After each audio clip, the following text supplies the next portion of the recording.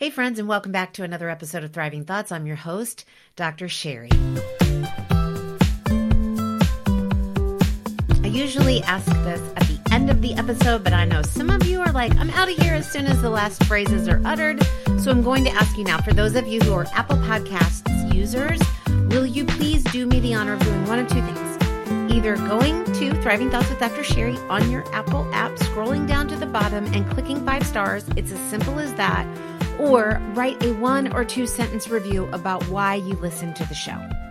That will help us get in front of even more people. It will honestly up the show in the rankings, not for my benefit, but so that these conversations, these candid conversations about thriving alone that I'm having with my guests will reach somebody where they need to be reached, when they need to be reached. So thanks in advance for doing that. Also, remember, you can be a part of my Thriving Thoughts texting community. All you need to do is text the word THRIVE to 540-369-2139. The links are in the show notes. Today, my friends, I want to talk to you.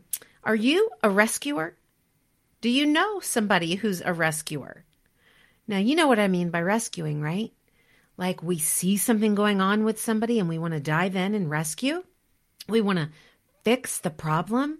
We have the solution, and here we are to save the day, right? Well, maybe you don't, put your cape on and run out the door or change clothes in a phone booth. Rescuing comes in very, very simple ways.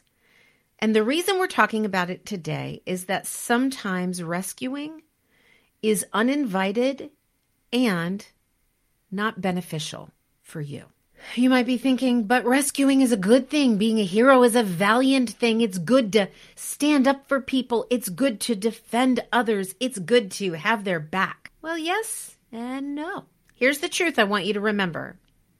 When we are quick to teach or trust and slow to rescue, others can rise and thrive.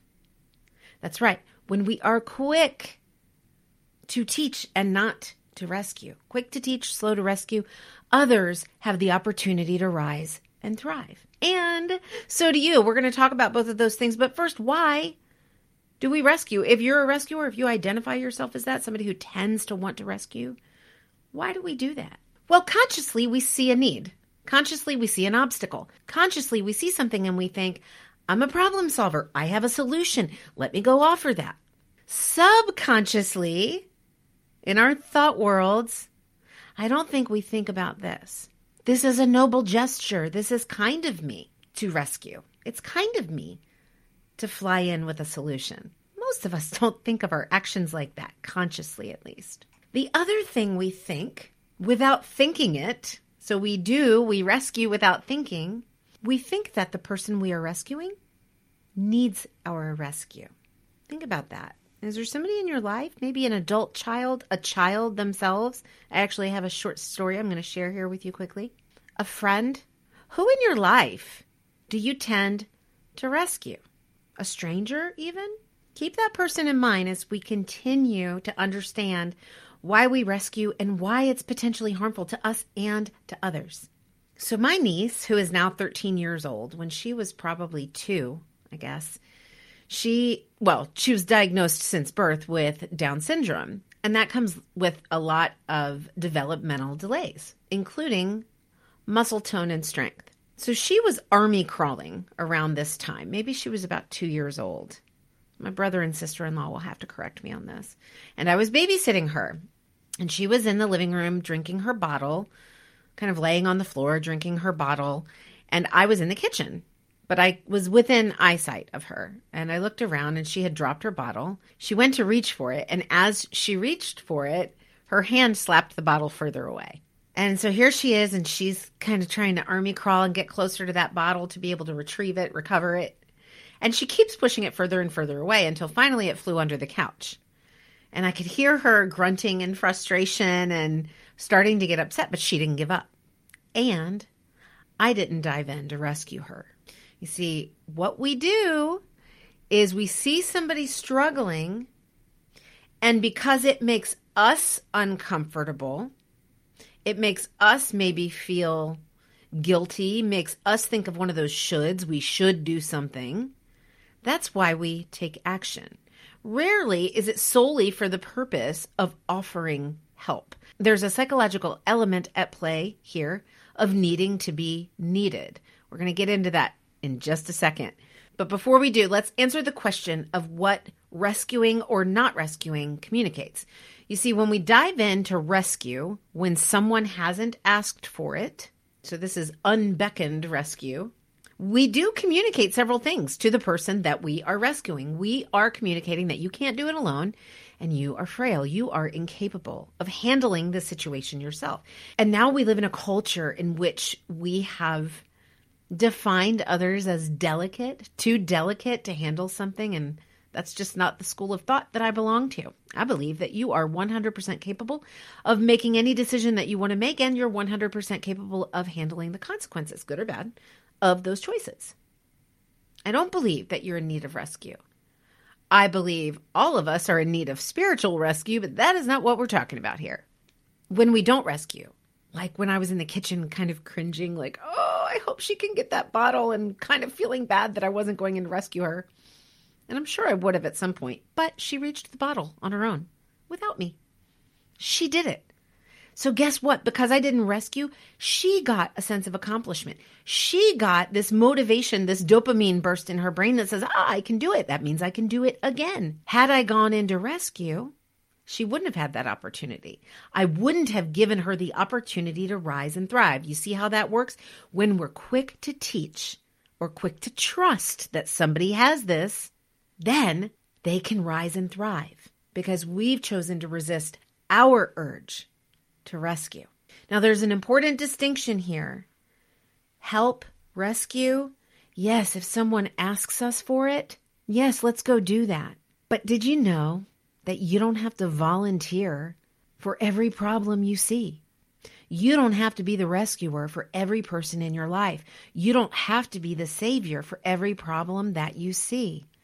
In fact, it will leave you feeling depleted. It will leave you feeling unappreciated.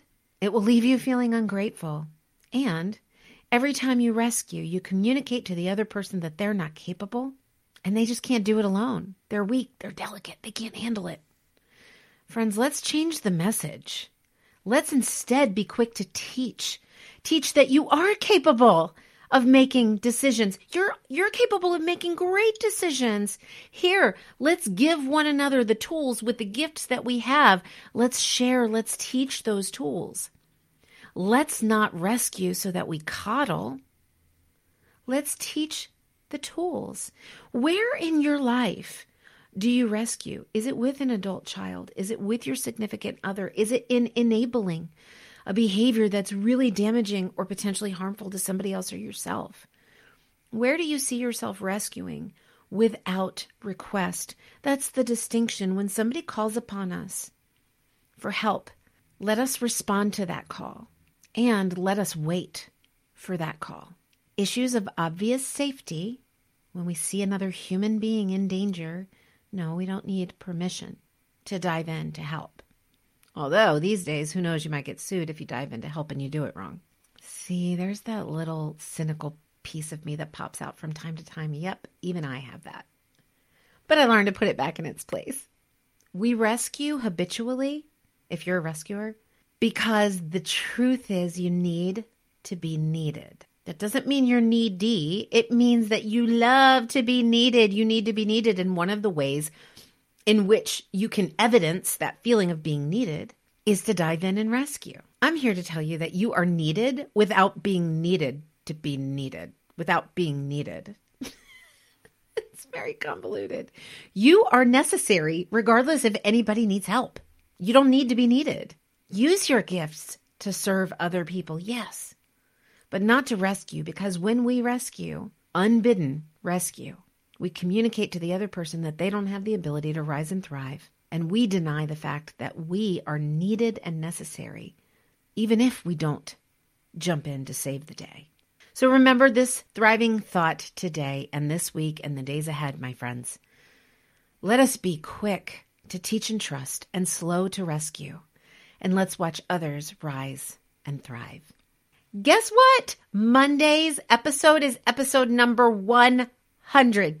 You guys, episode 100 drops on Monday evening. You're not going to want to miss it. My dear friend Stephanie Pinkney, who I happened to meet on LinkedIn of all places, and we connected. She has a heart for serving women who are in the corporate world, who are dealing with a medical diagnosis or a big diagnosis of some kind that is impacting their ability to work, or conversely impacting others' perceptions of their ability to work.